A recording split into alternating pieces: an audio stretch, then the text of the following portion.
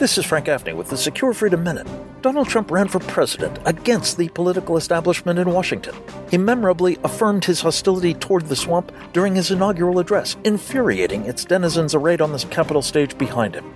The bipartisan establishment has been exacting its revenge ever since. The Senate has badly stalled most of Mr. Trump's nominees. His wall has gone unfunded. He has been saddled with bloated spending demanded by anti-Trump partisans, and the so-called deep state has systematically impeded his policies and undermined his presidency. So, it should come as no surprise that a recent ear-to-the-ground poll indicates the public is furious with the congressional leadership.